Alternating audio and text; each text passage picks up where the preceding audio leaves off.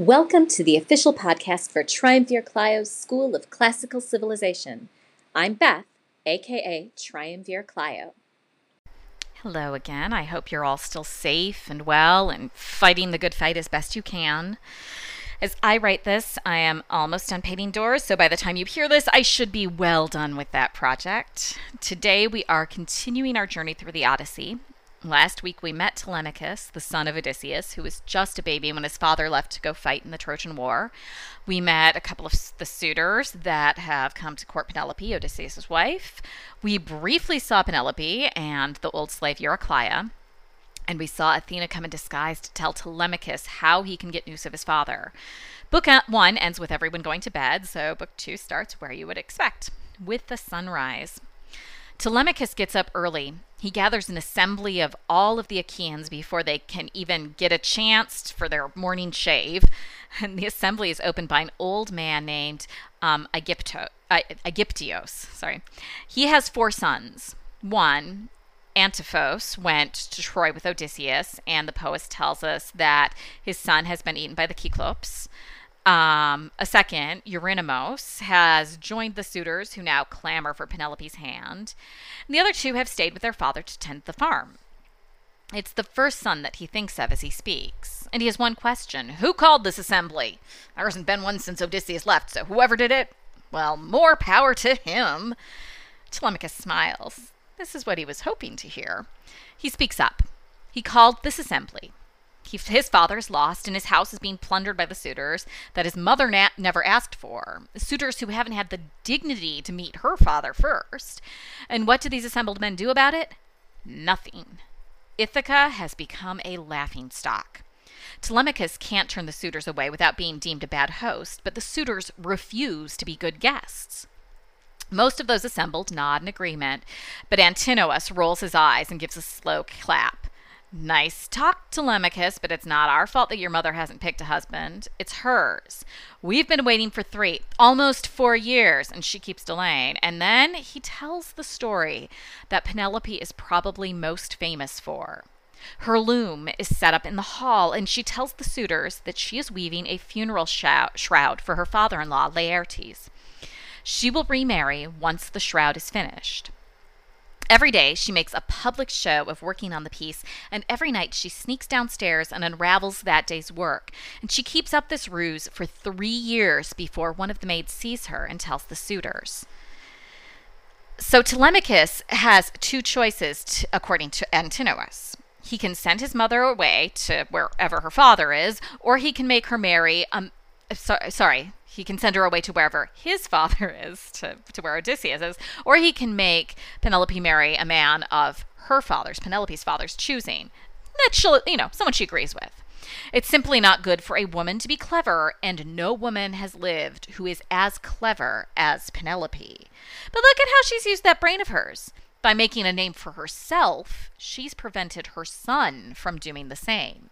The suitors aren't going anywhere. Telemachus doesn't rise to the bait. He calmly responds that he can't banish the woman who bore him and who loves him. His father's location is unknown, and his grandfather would only receive his mother in disgrace. If the suitors don't correct their behavior, the wrath of the gods will come down upon them, and they'll get what they deserve. Zeus shows his approval of this statement by sending 2 eagles to fly down from the mountains, battle each other midair, and both drop dead on the crowd, which is... that's an impressive omen, you gotta say. Halitherses, one of the assembled old men, says that this is clearly a sign from the gods, an omen the suitors should pay attention to. Odysseus must be close to home, and if the suitors don't leave soon, it will mean their deaths. He's old enough to know what an omen looks like when he sees one, and his own prophecy was that Odysseus would return after 19 years, alone and unrecognized, and this omen shows that his prophecy will be fulfilled. Eurymachus rolls his eyes and tells the old man to keep his stories for bedtime. Birds sometimes kill each other. It doesn't mean anything. The suitors aren't going anywhere, and Telemachus' best course of action is to send Penelope to her father. The suitors don't fear anyone, least of all Telemachus.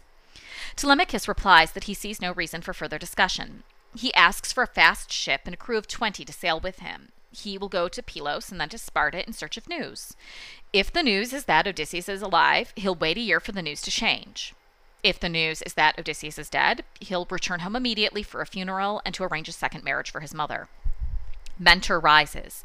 He was one of Odysseus' comrades when Odysseus was still a prince. Odysseus had left him in charge. He states that the most sickening part of this whole affair is not the behavior of the suitors, but the fact that the behavior is condoned, or at least not rebuked, by the rest of those assembled. Leocritus scoffs at this. Should Odysseus return alive, there's no way he can drive the suitors out. The odds are against him. It's not worth talking about any of this. Everyone should just go home. Let Halitherses and Mentor help Telemachus. They were his father's friends. Telemachus is too young and too unlearned for the rest of those assembled to bother with. And everyone goes home.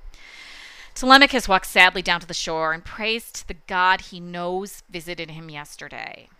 Athena takes the form of Mentor and appears to him.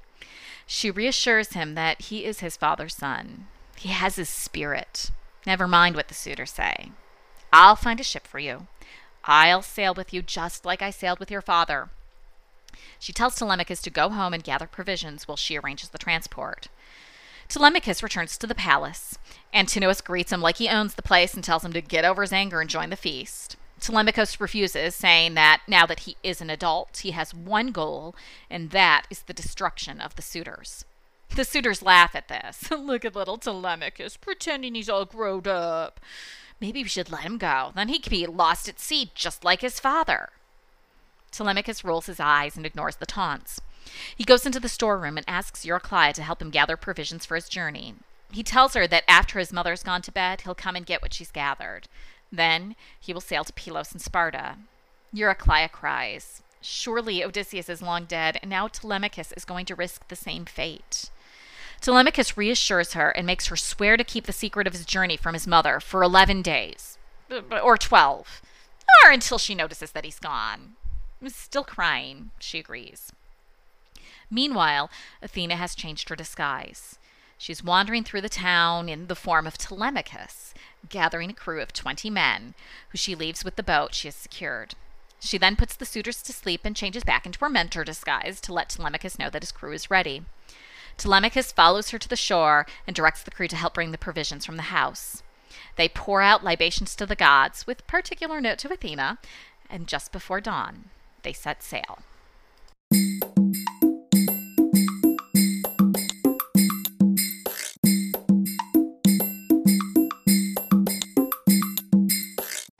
We're off to a pretty rousing start. Sure, we haven't seen Odysseus yet, but we have to get through the Telemachy first.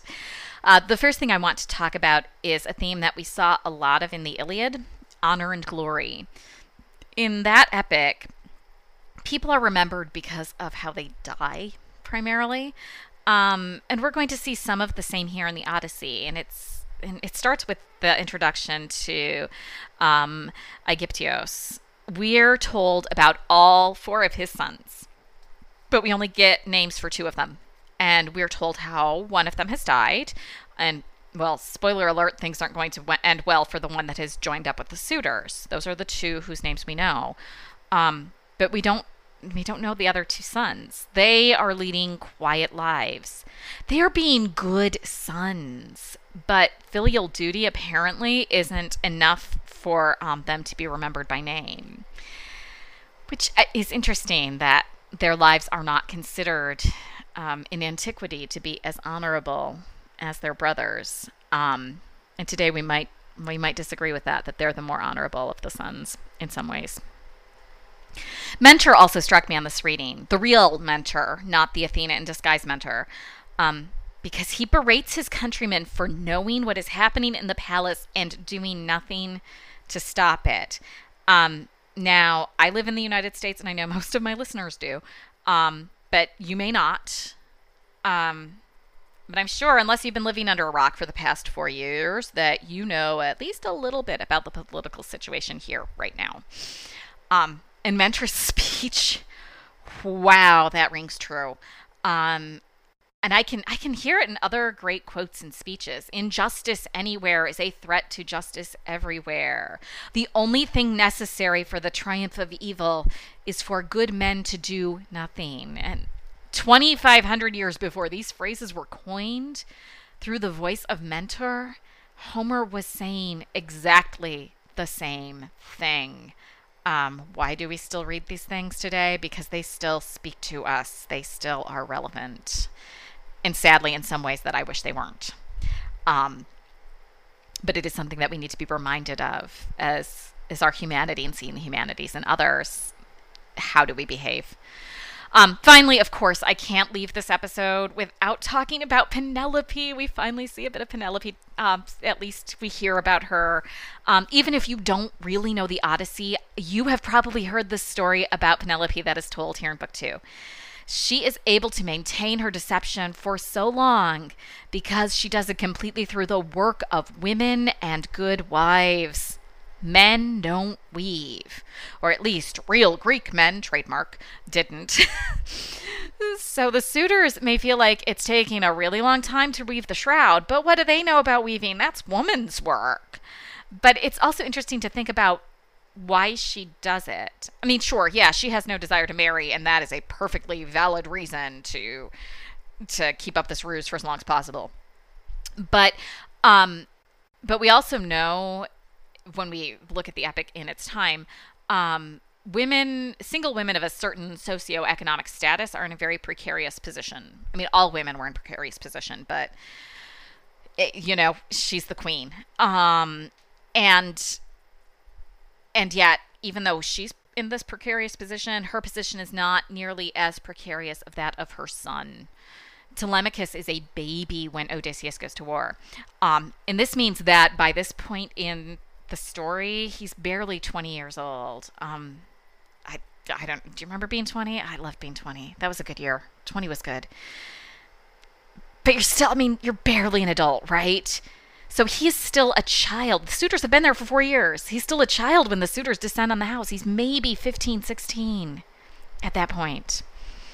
By delaying the suitors, Penelope is giving her son a chance to grow up and to reach an age at which he could viably stake his rightful claim to the throne. And so she's being a mama bear, but she's being a mama bear at her cleverest. Now, I would love to hear your thoughts on Penelope, Telemachus, Athena's disguises, and more. The link to the blog, as always, is in the show notes. On Monday, we will read another of Plautus's early comedies, Stichus. Talk to you then. You can join the discussion of this and everything covered in this podcast by following the link in my show notes.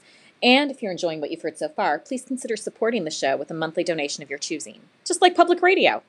And please also consider giving a 5-star review on your podcatcher of choice so that more people can discover the fun that is Triumvir Clio's School of Classical Civilization.